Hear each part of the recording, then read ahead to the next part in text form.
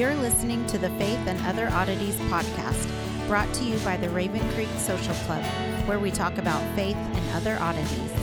For questions, comments, or to be part of the conversation, join us on Facebook, Twitter, and Instagram, where you can find us at Raven Creek SC. Now for your hosts, Emily Dixon and Nathan Underwood. Welcome back to Faith and Other Oddities. We are back in the studio. Emily's been out for a couple of weeks, but you wouldn't know that because we've been delivering episode after episode. I'm quite proud of ourselves, quite frankly. Hey, you know, we've managed to stay on track somehow with all the craziness that goes on. But that's not why you're here. You're here to hear us talk about the Bible, not our crazy lives. So that works because we're going to talk about Bible craziness. So, you know. Yeah. Well, we just got through the last story in Judges, which might make you think that we're done, but no, we have more. We're actually going to go through and just kind of hit some of the high points, do kind of some recaps and whatnot of just things that we didn't want to detract from the narrative. We wanted to get through that and go basically hit some of the little rabbit trails that we wanted to go down, but felt like we should put the whole story together before we pick apart details. Yeah, because a lot of this stuff actually goes beyond the text, and it's stuff that I had to go into some really crazy places to find. Had to be careful not to slide off into Christian Middle Earth, as Heiser calls it, or beyond. I think there's an abyss out there on the internet that will take you to places you don't want to go. And these are the kinds of topics that get you there. But we wanted to address them because we did bring them up. I'm going to kick off with the Jewish zodiac, because I think that's a topic that, number one, a lot of people aren't familiar with. Right, yeah. I know very little about it. Well, and the other thing is, if people do know about it, they know about it because there's a clickbait headline on an article for Facebook. Sure. And, you know, that's a start to kind of say there is something to this, but there's more to the story. There always is. So even more to the story than what I'm going to present today. So basically, it was believed that Judaism really didn't have any place for astrology up until the Middle Ages. They believed that astrology was the result of Hindu and Muslim influence during the 9th century that really just came to a head during the 13th century. Okay. So there was a lot of books written at that point by different rabbis about the pros and cons of the zodiac. And so basically, Bible scholars blew it off because it's not part of our timeline. Right. Well, the zodiac kind of gets a bad rap with the horoscopes and astrology and things like that, which I guess we're going to get we're going to talk a little bit about that, but we tend to think of like the horoscope and the newspaper and the astrological signs and things like that. So, and we want to kind of look at where Judaism kind of makes a break from all of that. Mm-hmm. Because one of the things to remember about the zodiac is people didn't have wall calendars. They didn't have watches. Right. You didn't know how to judge times and seasons unless you were looking at the planets. And so that's all going to play in. But basically what happened was, after we kind of discounted this as anything really having to do with Judaism, Second Temple Lit, or anything like that, somebody went out to a cave and discovered the Dead Sea Scrolls. So this just totally set off an entirely new interest in the zodiac. And, just to back up, so I know we've mentioned it before, but for anyone who hasn't been around the whole series, Dead Sea Scrolls, I didn't realize how unpopular they are for a long time, because this was the stuff that they were just kind of really big news in the 90s amongst Christian nerds. And so the Dead Sea Scrolls were discovered allegedly by a shepherd who knocked a rock into a cave entrance and heard a pot shatter and went in to investigate, and they found these scrolls. And so during the time that before they were translated thoroughly, most of the scrolls, I mean, they're still finding all kinds of stuff all the time, but when they were first discovered, before the bulk of them were translated, Oh man, the conspiracy theorists were in full. I don't know how. I mean, they were out and they were saying, oh, this is amazing. These are older scrolls than any biblical material we've ever found, and most of them were convinced they were going to find material that contradicted the biblical material that we have. And what they found is that most of the scrolls, older dates, actually match most of the Masoretic text at what we have today. So I think that's really pretty amazing. And I love that it was like, oh my goodness, it was like this gotcha moment for the, right. for the skeptics. Oh, they were going to disprove Christianity with it. And we find out, no, that's not what it does at all. Right. Yeah. And it wasn't all scriptures. I mean, there were scriptures, but then there were also like community rules for the people in these various sects of Judaism. So if you want more on that, check out Miriam Brand. We've mentioned her before. Her podcast goes into a lot of detail on what's contained in a lot of these scrolls. Her podcast name is Understanding Sin and Evil. So you can find it under her name, or if you don't know how to spell Miriam Brand, Understanding Sin and Evil. I think most people get that. Yeah. And actually what you said, I kind of have to do a little teaser, is going to come into play when we kick off our next book, 1 Samuel. Okay. Because the Dead Sea Scrolls come into major play with how we translate Samuel and the Septuagint, and there's just this whole saga of translation work that goes on there. So anyway, we'll get into that later. But yeah, the Dead Sea Scrolls, they translated them and they began to find different references to the zodiac. And one of the documents called Q cryptic, so K4 from Qumran, cryptic because the way it's written describes a man's personality and characteristics based on his zodiac sign. Interesting. Oh, yeah. I had no idea that it was that involved. Oh, it gets way involved depending on how far you take it. Now, at first, this was kind of dismissed as a one-off, and everybody thought, oh, no big deal. It's not there's a lot of writing in the Dead Sea Scrolls. Not everything was endorsed. That was preserved. But at the same time, it was there. But then they started finding similarities with the Community Rule Scroll. Okay. And that is a major work. So we began to think that maybe this isn't a one-off. Maybe there is something to it. And since these scrolls can be dated back to the 1st century, we know that this was something that was going on during the time that Jesus was alive. Right. And probably a lot earlier than that. So that called for a reexamination and a reinterpretation of some other finds that were going on. We have these Palestinian synagogues. And so this is in the area, the same place where the Philistines were during Samson's time. Sure. And they had mosaic designs on their floor. Now, like mosaic is in the art style and not as in Moses. Precisely. I guess we should clarify that. I mean, I guess there might have been some of Moses, but who knows? Well, we have the Ark of the Covenant. We have the menorah. We have the binding of Isaac. We have depictions of the Ark of the Covenant. Yes. And all of these very Jewish symbols that are in these synagogues. So we know that they're Jewish places of worship. However, a lot of them will have a zodiac. And in the middle of it, not only do you have there's 2 rings. Okay, let's just describe it. There's 2 rings, and inside those 2 rings are the signs, the 12 signs of the seasons or the months. On each corner, the 4 corners, is a woman representing each season. Okay. And the center of it is what has been believed to be Helios, the Greek god of the sun. So, as you can imagine, this is like massively confusing for scholars. Right. Yeah, and this would have been believed that this would have been due to Israelites adopting the Greek practice as brought over by the Philistines. Yeah, well, and the fact that they're using mosaics is saying that, they're using Greek practices. Mosaic is a Greek style of art. Oh, sure, yeah. So, yeah, well, and that's where having... Sorry, I forgot my art history for a minute. So, well, and that's the thing. You've got to bring all of the disciplines together to kind of get a bigger picture. And there is this idea that was originally the idea that was presented, that basically the Jews were going, hey, we're going to adopt these symbols and these ideas from the Greeks and we're going to use them. And people just kind of blew it off.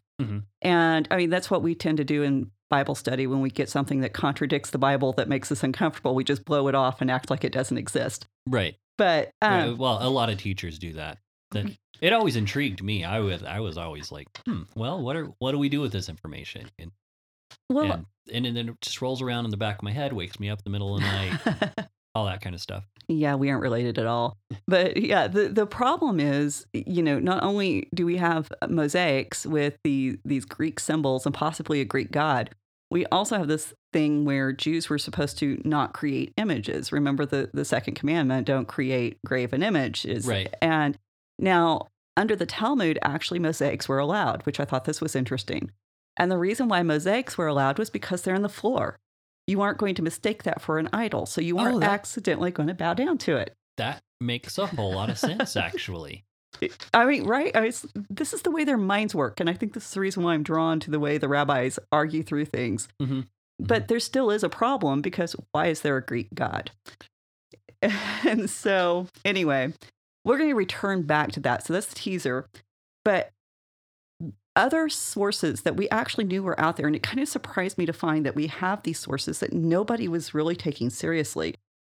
We have First Enoch 8:3, and it says that astrology is evil, okay, and that it was taught by one of the fallen angels to humanity. So Enoch thoroughly renounces it. Right. The Sibylline oracles praises the righteous man who refuses to look for signs in the heavens. And these were probably written about the same time Paul was writing Corinthians. Right. So, goes way back there. Jubilees condemns astrology. Now, the idea is if you have to actively condemn something, then it needs to be present to be condemned. It had to pose some kind of threat, or why in the world would you take the time to write some condemnation of it, some official rejection of it? Yeah, well, and that's actually, that's kind of funny. This actually kind of goes, we can apply this to our New Testament understanding, like with Paul's letters. That's one of the things that I think is kind of interesting too. A lot of times when we read Paul, we forget that he didn't just wake up one day and go like, this church needs a letter. Right. There was actually, and I wish we had the letters to Paul, because I want to know what they had to say.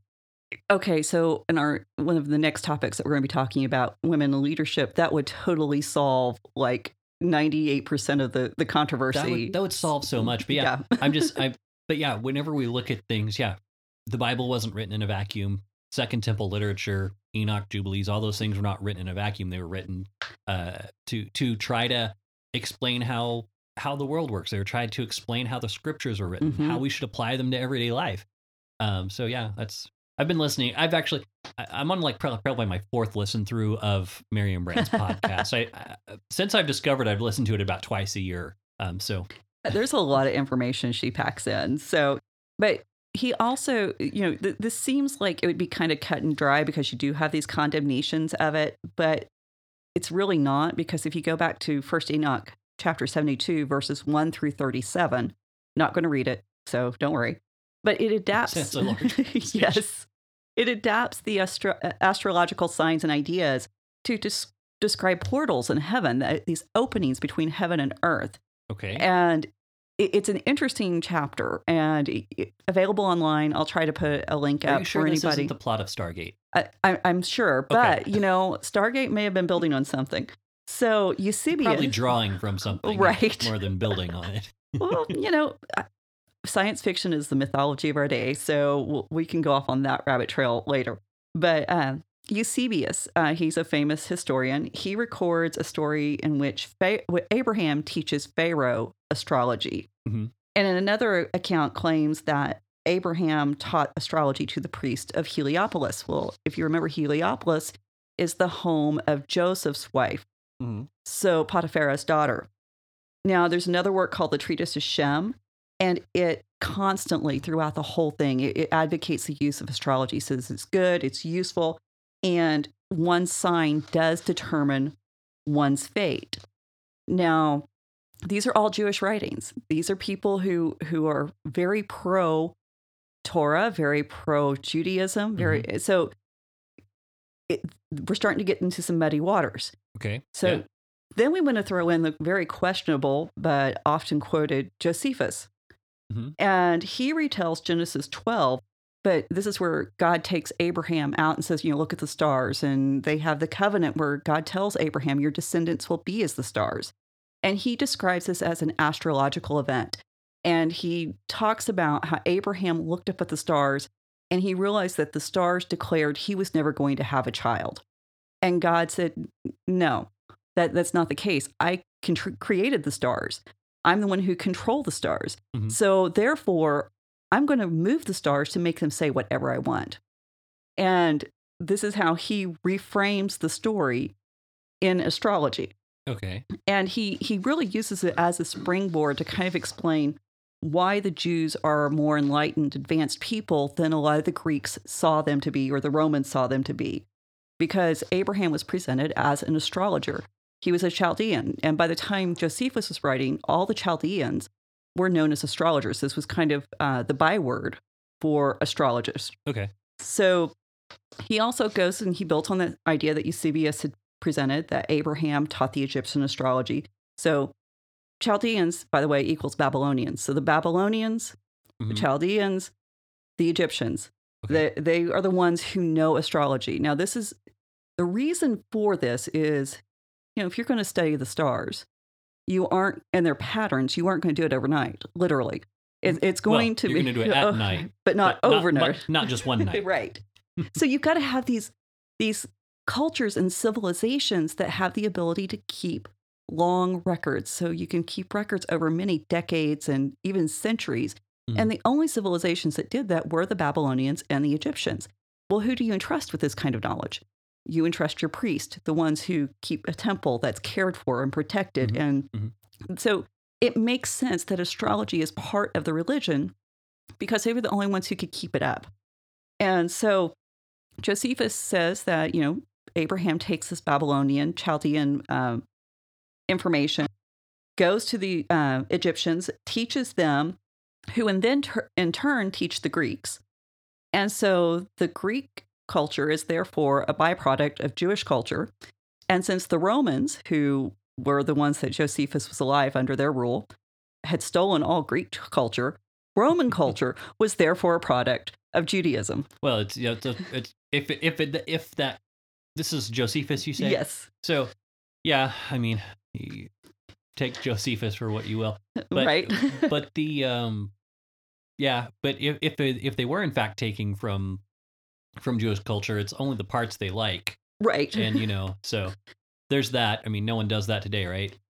Absolutely. But yeah, that's you're gonna get me sidetracked because but he really is. He's setting up this paradigm where all good things come from Judaism. Right. That you don't have anything good apart from Judaism. And he's saying that not only is Judaism greater, but Abraham was so smart that by looking at the stars, he was the one who discovers, notice the quotation marks, discovers monotheism. And so therefore, he's greater than all the Greeks with all their gods and the ability to discern that these many gods really don't have the power and control that the Greeks had ascribed to them. And yeah, it's really interesting because basically he's saying the Greek myths are just kind of a shadow of the Bible facts. And which, I mean, we've seen some parallels and different stuff like that because you mentioned them anyway. Yeah. Well, and one of the things that's going on during Josephus' time is astrology is being condemned because it seemed as a politically unstabilizing force. And it's being used to take different leaders out. I mean, there's a whole big writing about it, which I'm not going to go into because you get into Roman history. And Josephus is saying, yes, it is good because we came up with it. But at the same time, he's drawing it back to where it is under God's control. And it's not about some kind of fate that is irrevocable. Yeah. So it becomes, really interesting because he does things like, at the same time, Pseudo-Eupolemus. How's that for a name? He goes on, this is a Greek name, but he actually takes apart the Greek myths and he puts them together with biblical characters. So like Atlas from the Greek myths became Enoch. Okay. And he did some really interesting work there. I imagine, yeah. Yeah. To get him out from under the globe. No. Precisely. But the thing is, whenever you're putting all this together, you got to keep track of the fact that we're looking at cultures that are clashing. Mm-hmm. We have so many cultures and nations within Rome, the Roman Empire, that are coming together, trying to figure out how all these things work together. And my God is better than your God. My belief is better than your belief. And Josephus really is trying to find a way to make Jews acceptable to the Romans. Mm-hmm. And he really worked hard at that. And so he really walks a fine line between praising astrology as a great achievement while portraying it as something very dangerous if misunderstood and misapplied. And because Josephus is a politician, you cannot read his stuff without realizing that he's a politician. So basically, by the time we get to the Second Temple, our approach to astrology within Judaism is very mixed. And the question for why is that? It's because, well, and some people aren't going to like this answer, the Bible is very mixed. And well, I mean, I'm curious. I mean, I'm not discounting your. No, I saw the wheels suddenly fling into motion. I'm curious to see where we go here. That's okay. So if you flatly deny astrology, you're going to cite Deuteronomy 4:19, Deuteronomy 18:9 through 12, Isaiah 47:12 through 15, Jeremiah 8:2, and Jeremiah 10:2. And these are talking about finding a sign, seeking some kind of guidance. The problem is astrology is never specifically mentioned in any of those passages. So if you see these as a way to reject astrology, then you're saying that you see astrology being encompassed under these broader banners. Mm-hmm. Possibly. So the thing is, you can also come back with scriptures to endorse astrology. This would be Genesis 1:14. Where God puts the stars and the sun and the moon in the sky to mark the seasons. Right. Amos 5:8, which I probably should have looked that up before. Amos, that's one of the little ones. Yeah, that's one of those kind of hidden way in the back. Yeah, let me see if I can find it. Amos. And I thought I knew my Bible. Well, I know it. It's just easy to pass over. There it is. Amos what? 5:8. Amos 5:8. Mm-hmm. He made the Pleiades and Orion, and he turns deep darkness into morning, and darkness the day, and darkens the day into night.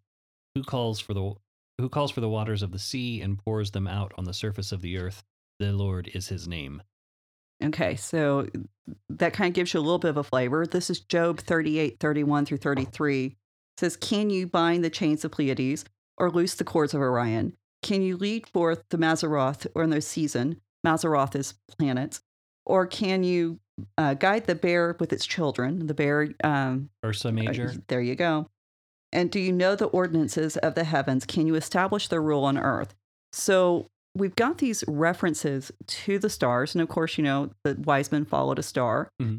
And so basically we have Genesis 1:14, Amos 5:8, there's Psalms 19:1, Matthew 2:1 through 2, Job 38:31 through 33, which is what I just read, and of course Judges 5:20, where Deborah says the stars fought from their courses. Mm-hmm. So we have these, what I call the simple text, that seem to endorse the idea of astrology. If you want to take it further, then you go into what I call the more complex text, where we're looking at Jacob when he blesses his sons in Genesis 49. Okay. And each one of the sons is associated with some kind of symbol. And we've got the serpent, we've got the scorpion, we've got the wild ass, we've got all these different animals. And people are seeing these as being connected to the zodiac. Now, there's some debate on which symbol goes with which one, because like Dan would be the scorpion or Scorpio. Mm. But some of them don't always line up well. Gemini, the twins, would be Simon and Levi because they're talked about together. Okay. So then you only have 11 brothers. Well, then you've got to bring in Dinah, the daughter, so she's Virgo. And there's a lot of debate on how this works out. Okay.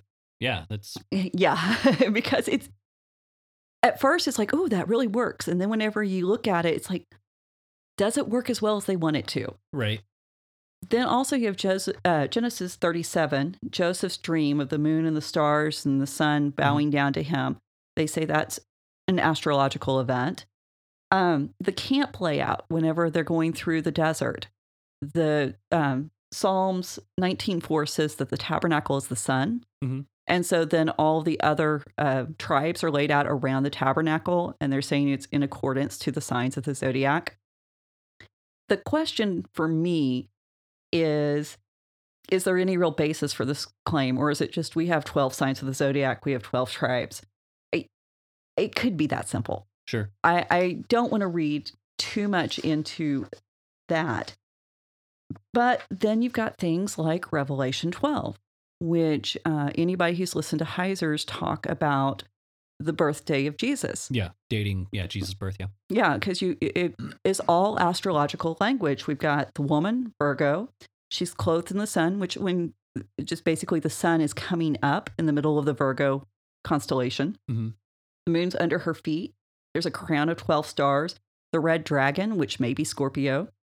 And Paul quotes from Psalms 19, and he writes this in Romans 10, referring about the elliptical courses of the planets in their orbits and how that works. And he talks about how that reveals the Gospels. So there's a difficulty in just dismissing this. Mm-hmm. But I don't think we can ask, is there anything to it? I think the question shouldn't be, is there truth behind the zodiac? I think the question should be, should we be engaging the zodiac? Well, and how? Mm-hmm. I mean, are we looking at it as the stars run our lives? Are we looking at it as we need to understand that we can use the, like Heiser using the astrological or astronomical software to actually, you can actually like go back to any date, check the position of the stars and planets on any date with this software, which is pretty cool. But of course, now it's really funny, and I'm going to talk a little bit about Heiser's podcast. I don't want to just like, I don't want to just rehearse his material, because anyone can go listen to that, and I didn't, yeah, and by all means do. Yeah, it's great stuff. But I did actually, I saw someone actually mention, well, why would, because we talk about this a lot. I'm sorry, I'm trying to make sure I've got all my ducks in a row in this thought. But we talk about this a lot, how the Bible was written to people who would understand it. Mm-hmm. It was really funny because I was in a forum.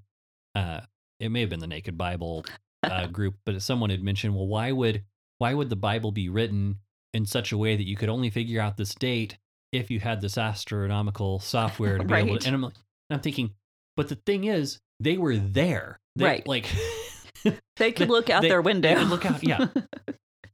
It wasn't.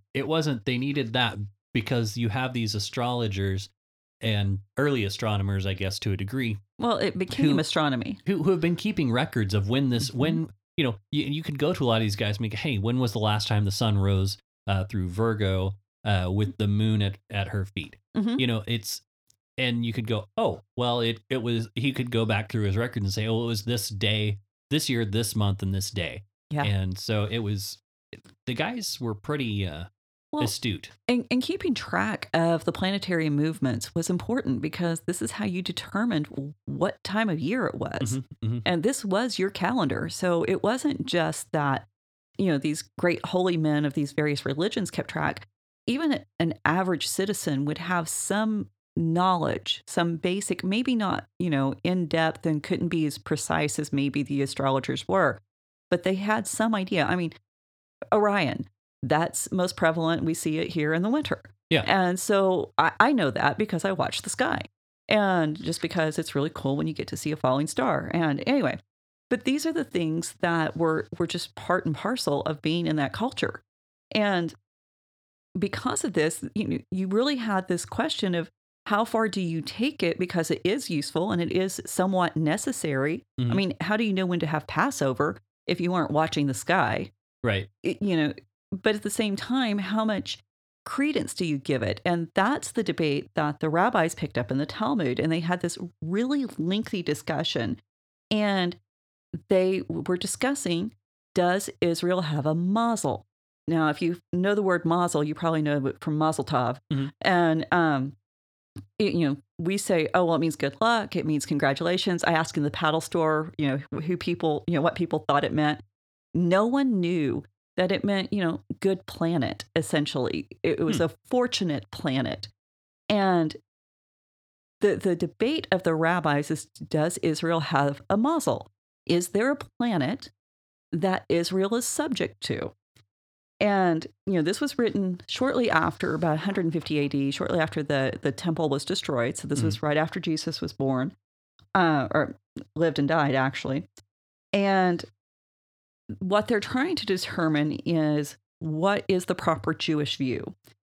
And now, Jewish astrology is a little different. One of the forms, there's actually several different forms, and it became very involved when we started getting into Kabbalah. Right.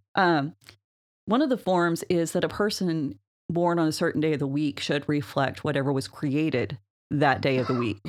So, you have somebody with a bright and shining personality. They were created the day light was created. Mm-hmm.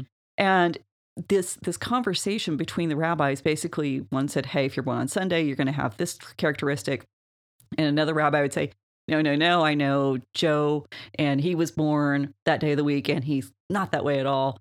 And the other one would say, oh, well, if you're born on this, day of the week, Friday, then you're going to have this characteristic. He's like, oh, no, I know so-and-so. And it's back and forth.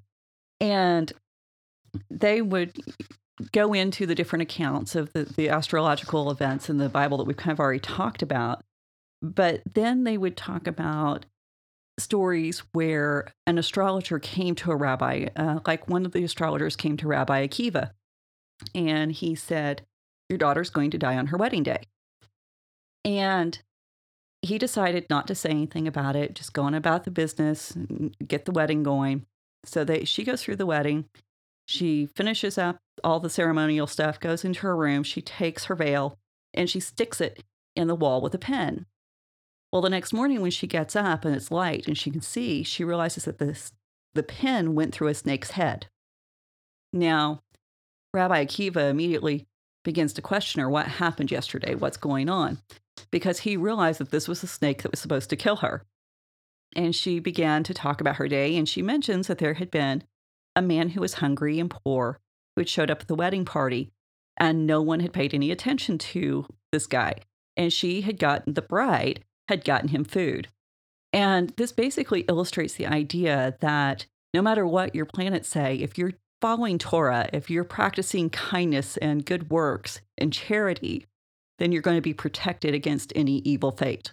Okay. So because your fate could be subverted through keeping the Torah and through doing these good works, you don't have a mazel.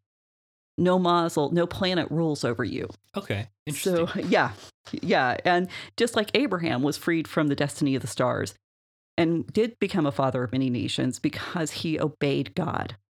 And the early church fathers kind of followed this idea. Tertullian, Jerome, John Chrysostom, I always say that wrong, suggested that astrology was valid until the birth of Jesus. Origen, who attacked astrology viciously in many of his writings, he acknowledges that the stars are signs, but they don't cause the events. And it makes a certain amount of sense considering how frequently the star language in the Bible refers to angels. Right. So in Judges 5, when Deborah says, the stars fought, it's talking about angels there. In Deuteronomy chapter 4, verses 19 through 20, it specifically says that the sun, moon, and stars are allotted to other nations. Well, we know that other nations were allotted to other God, lesser Elohim. Mm-hmm. Now, are we saying that these stars are actually lesser Elohim? No, we're saying they're representative, and they're kind of a sign. And Israel doesn't have a star. Right. It has a God. And Genesis 32, 8 and 9, which, God says, I've kept Israel, I've allotted the nations according to the sons of God, and I've kept Israel as my inheritance. It reminds us that God has retained control. Where everybody else might have a star or a mazel, Israel doesn't. Right. So we've got lots of star language in the Bible, and we talked about that on one of the other episodes. I believe it was with Deborah. Yeah. We'll have to get the link up for that. But Nehemiah 9:6 talks about how other nations worship the host of heavens. Job 38:7, the morning stars sang together. Isaiah 14:12-3, Satan is described as a star. And I think given the fact that these stars are equated with the angels, the real thing that we need to be asking ourselves is, when we look at astrology and try to use astrology to benefit us, are we actually saying these other gods have the control of our lives? And is that why we aren't supposed to do it? And that's where I come down on it. Right. I don't want us to ever put anything in more control or have more power over our lives than God himself. And that's the reason why the rabbis argued and said, no, we don't have a planet that rules us. And I think as Christians, we can say we don't have a planet that rules us. So since this is the Judges wrap-up episode, we'll tie it back in with Judges real quick. There's 12 judges. There's 12 constellations. I kind of think that's that 12 for 12 equation going on. And then also the explicit star language of Deborah kind of lends itself to be thinking about the whole book in this astrological phrase. But then we've got synagogues in Palestine, and they date about to the 4th or 6th century CE or AD. And Hamath Tiberias by the Sea of Galilee has representations that were originally assumed to be Helios, the Greek god of the sun, in the center of the zodiac, like I was talking earlier. It was the first of 6 synagogues that featured Helios, either on his own or with chariots. In Galilee, we have 2 synagogues dating back to the 2nd or 3rd century, and the excavations on them began in 2011, so these are still pretty new finds. Yeah, that's very new. Oh yeah, for archaeology, it's amazing. And we have several, in those 2 synagogues specifically, we have several representations from Samson's life. He's engaged in battle. He's removing the gates of Gaza, the foxes in pairs with the torches, him fighting with the jawbone of the ass. And first of all, he wasn't recognized as Samson. They thought maybe this was David and Goliath. Right. Maybe it was King Og, because Samson is represented as this giant. And also included in there, I should point out, were representations of the Maccabees. And because this is when Jews are under the control of the Roman Empire and things are going wrong. And these hero stories are so important. So they do want to deliver. They want a judge, just like Samson was, who fought back the Philistines. Right. They're in that same area. And it seems that they are really equating the Romans with the Philistines. And Jacob, in his blessing to his son, said that a judge would come and he would be from the tribe of Dan. Well, Samson's from the tribe of Dan. And apocalyptic thought at this point is rampant, as demonstrated by the Dead Sea Scrolls. Sure, yeah. And we're seeing, again, that exposure to Greek art and thought and influence. And they're beginning to blend together, and they're beginning to put Jewish icons or, heroes, where they're beginning to blend them with Greek heroes. So it makes sense that when we have these temples or these synagogues that have spanned this time frame, where you go from strict biblical representation of Samson without the zodiac, but then as you move forward and the cultures become more embedded in each other and more enmeshed, then you start to shorthand it.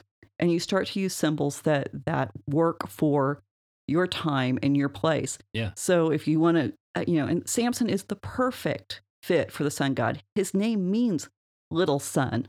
Right. So I think, and now this is just me, I think that what we're seeing with the progression from those second and third century synagogues to the 4th and 6th is where we're moving away from Samson as being a straight up Jewish representation of an idea into the more synchronistic idea of the Greek symbols taking center stage in the synagogues. Mm-hmm. So, No, I am curious about that because I think that would be really interested to find some more information on it. I'm sure we'll find more out as right. the excavation and study continues. But when you're talking about using symbols that people understand, it's like the church has had kind of a struggle with that for years. It's what do you use? What do you change? I mean, you were talking. I remember we've talked a few times about in the Bible when Jesus said he's the bread of life, and certain cultures they don't, only rich people have bread, right? And so they would assume that only rich people have access to Jesus, or was it George we were talking to that the parable of the lost sheep became the parable of the lost duckling? Yes. In one translation, just because they were trying to put something there that people understand, and it's like, well, where does that line end? Where does it? That's a really good question. At what point are we dipping into the dangerous area? So that's No, I mean, it's a good question. I think it's one that we need to ask ourselves. We've been in churches where people have taken a secular song and sang it during a Sunday morning worship service, and people have freaked out. Yeah. And, is that appropriate? And, I often say Pink's "Please Don't Leave Me" is one of my favorite worship songs. Yeah. And, people don't understand that. But then people who know my walk and my journey who kind of go, oh, well, that kind of actually makes sense now that I know you. And, and in my mind, that has nothing to do with Pink, what she may or may not stand for as a person. She just created a song that worked really well for my purposes. Sure. So that's something I think we have to kind of wrestle with in our own life. But, everything has got something attached to it. And this is something I notice. Wind chimes. Our grandmother loved wind chimes all over the place. They were originally to scare the evil spirits away. So do we hang wind chimes up as a way to, remember our grandmother, or are we hanging wind chimes up to scare evil spirits away? Where do we draw that line?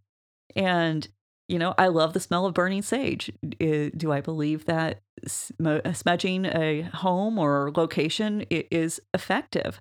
And is it something I'm allowed to do? Right. Where is that line? And I think this is why we have to be in relationship with God and not necessarily trying to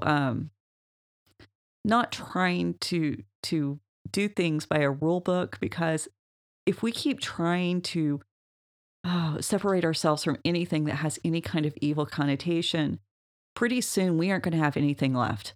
Right. And, I know for a fact that one of the hottest selling things in the occult realm is super large print Bible copies of the Psalms. And the idea is that it can lay on the floor and you can stand up and read it while you cast your spell. So does this mean we get rid of the Psalms? Right. So these are things that I think Israel was really wrestling with early on, but we've got to this point where, as far as with astrology, but we got to this point where we just immediately said, no, there's no basis to it. There's no reason for believing it. And they're having to work out, where does this fit? And because they did need astrology, because astronomy wasn't around yet, they needed astrology just to fulfill the basic commandments of the Torah. Right. So as far as keeping feasts and festivals and stuff. So. Well, that's interesting. I mean, and the Bible starts out in Genesis saying that God put the stars to be a sign for the seasons. And so which I'm surprised that didn't come up sooner in the discussion. I did mention it. You missed it. Oh, well, I'm sorry. Yeah, that's Genesis 1:14. I had to work. Maybe it was during the work text. Or did you just list the reference in the? I said it, and then because that is just for anybody who doesn't believe me. It says, "And God said, let there be lights in the expanse of the heavens to separate the day from the night, and let them be for signs and for seasons and for days and years, and let them be the lights in the expanse of the heavens, give light upon the earth." And it was so.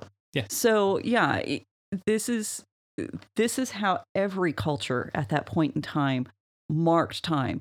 And, think about it, because our grandmother planted by the almanac too. And so if you know that at a certain time of year you plant squash, they're going to do better than at another time of year. Mm-hmm. So you start to pay attention to that, and you begin to orient your planting cycle around these certain phases of the moon and these times when certain constellations are on the rise. Now, how easy is it to translate that into human behavior? Right. If the planets have that, I mean, that's what they're seeing it as. If the planets have that big of effect upon my plants and my garden, then surely they have to have some kind of effect on me. Yeah. Well, yeah. And that's where we get into correlation and causation. Right. And the thing is, if you're just looking at a very basic observation of cause and effect, well, you get it. I mean, it makes sense because we come to this with so much scientific knowledge that we don't even realize we've absorbed that they just did not have. I mean, if you're starting at square one, where do you begin? You begin by simple observation. Mm-hmm. And if you don't understand that those big, bright, well, little tiny lights out in the night sky are great big balls of gas millions of miles away, then you start with the wrong premise. Right. And where the Bible, and not just the Bible, as we talked about in earlier episodes, present angels and stars together, then not only are the stars having an impact, then it must be these gods. Right. And yeah, it's on a side note, as we're talking about the stars and constellations and things like that, I do find it interesting. I read an article that was, and I'll have to see if I can find it. It was a list of oddly specific things that humans do everywhere. Okay.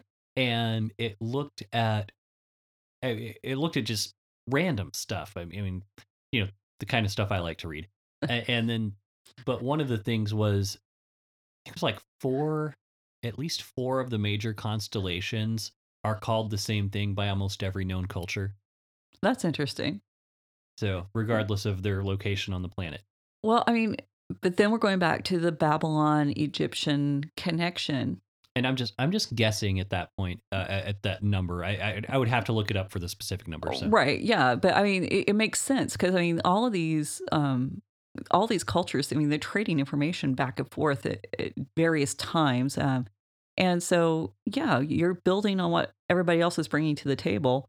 And if most of it starts there in the Fertile Crescent in Mesopotamia or around that area, then it makes sense that you have a shared language. Now, for me, where it gets interesting is when we start talking about China or South America. Exactly. They even went, they went into some of that where it was cultures that should never have had contact. Unless you leave I believe a biblical account where we're all children of Noah.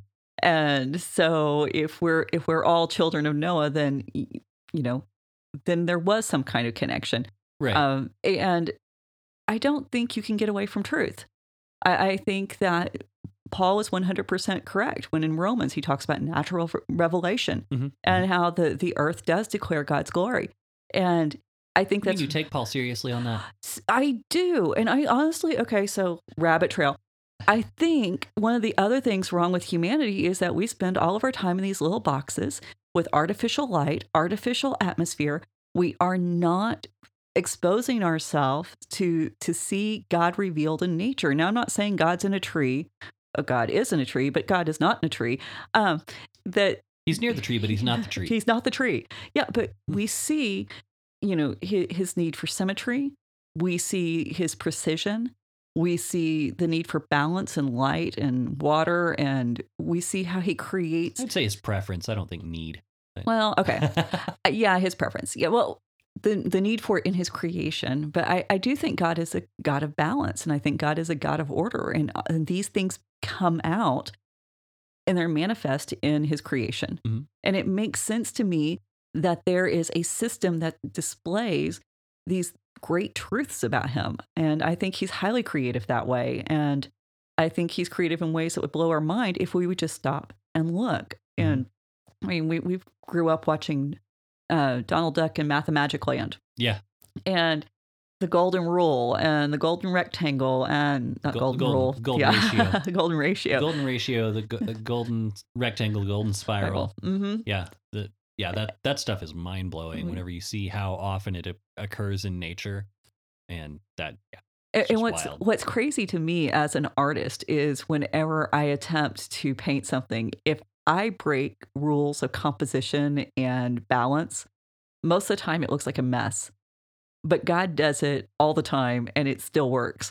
And it's just, I think having that eye for what he's revealing within creation is what makes, I don't know, to me, I don't want to say it's as profound as what I find in the Bible, but there's something that very much complements what I find in the Bible. Sure. And I think we've lost sight of that. And, I think people who pray are people who are in touch with just God's creation. I mean, look at farmers. You never met anyone who prayed as hard as a farmer with a hailstorm on the horizon. Right. And it's natural. It's not something you have to be taught. It just springs from within you. Right. And so these ancient cultures, that's what they were doing. They were at the mercy of the elements. They were at the mercy of the gods. Now, which God was it? And was it a God who would move on your behalf, or was it a God who had set a fate and determined it and you could not escape it? Was he an intimate God, or was he a God who was, wound up the universe and walked away? Right. And that's the thing about Israel not having a mazel, about us not having a mazel. We have a God who responds, who just like, if the story of Abraham was true, I don't think it literally is, but I think there's a lesson there. Just like Abraham saying, I can't have kids because the stars say I can't. But God saying, doesn't matter what the stars said.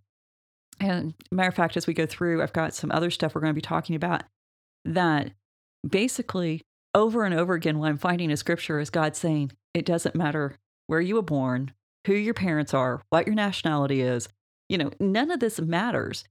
You just got to keep looking for me. Right. And I think ultimately that's where the story of the wise men come in. They were the wrong religion, they were the wrong race, but they were looking for the king. And that's the reason why they found him. So I think if we just keep looking, eventually we're going to find him.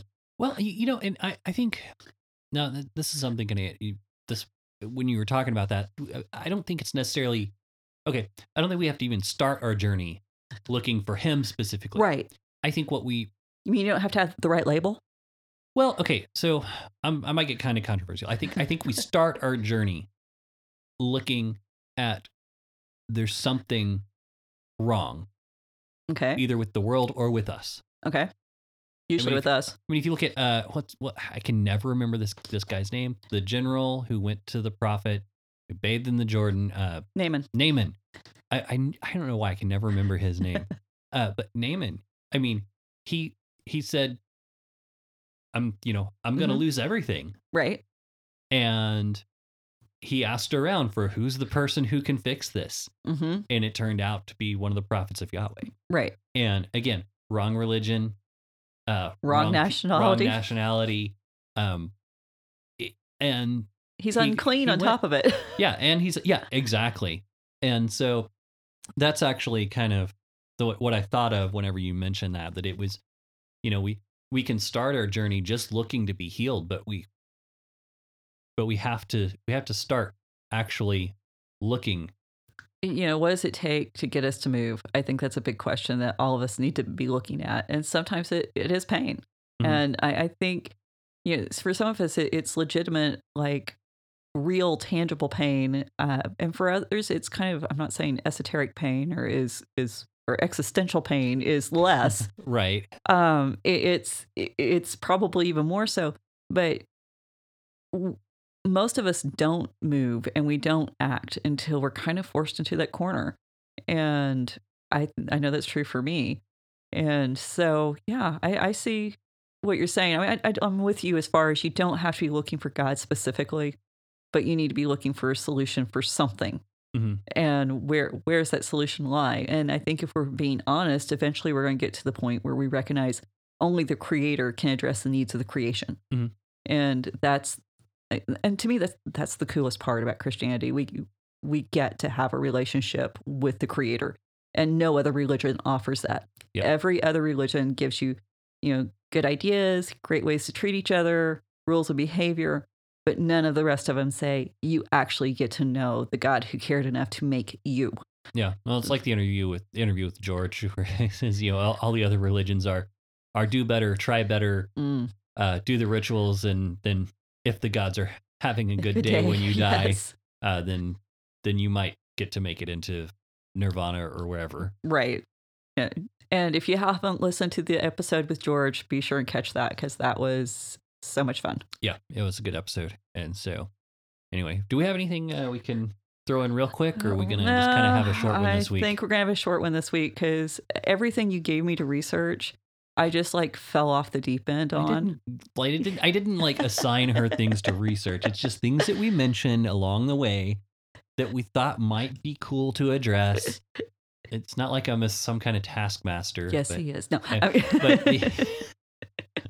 I've been keeping notes, and I just sent you my notes. That's all that happened. Yeah, no. So, that's the thing with me. I got into the Zodiac stuff, and I had to actually stop and go, okay, I'm not going that far, because I did not even crack the Zohar. So you need to be thankful I didn't go there. Which is, well, I mean, what? I mean, what's wrong with going there? I mean, we've got time. I mean, there's nothing. Right. But no, and just to be clear, we're not saying, this is still a question. We're asking, this is about where does this fit? We're not saying go out and plan your day by the horoscope. No. That's a terrible idea. Plant your crops by the position of the constellations. That's fine, but other than that, I don't know. Yeah, I don't know where I was going with that. No, well, I mean, okay, no, I think it comes down to, where's your allegiance? And are you going to say your fate and destiny are determined by your cooperation with God in creating it, or that there's another God represented by these stars that is going to have more control? And Right. I never want to put another God in control of my life. Right. Because they don't care about me. I mean, that's simple. They don't care about me, and they don't care about the things I care about or the people I care about, where our God does. And so it doesn't matter what star you're born under, what day of the week you're born under. It does not matter. What matters is, are you willing to participate with God as he's bringing about his plan and the future that he has created for this world? And are we stepping into it together with him? And so I think that's where we need to be, because God doesn't care what the other gods say about his children. Cool. So. I think that's a good place to wrap it up. So everyone, thanks for joining us. Next week, we're going to grab something else out of the pile here in no particular order and see where that takes us.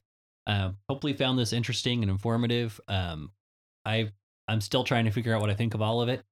And I don't know, maybe we'll let you know in a future episode. But until then, if you want to be part of the conversation, if you have an opinion, RavenCreekSC.com gets you to basically everything we have. Hit us up on social media at Raven Creek SC, and we'll be glad to hear from you. If you do like what you heard and want to, help keep things running, feel free to hit up Patreon at Raven Creek SC. Also, just Raven Creek SC. If you just put that into any website, just see what comes up. Right. So, I'm kidding. So far, we're good. I checked it. So yeah. Anyway, yes, but yeah, hit us up, be part of the conversation, feel like contributing, cool. If not, please share. And in the meantime, just keep on thinking the weird thoughts that bring you back here. So we'll talk to you later. Bye. Bye. You've been listening to the Faith and Other Oddities podcast, a Raven Creek Social Club production. Don't forget to follow us on Facebook, Twitter, and Instagram. If you like what you've heard, please write us a review on iTunes or consider supporting us on patreon.com/RavenCreekSC. As always, thank you for listening, and don't forget to join us next week.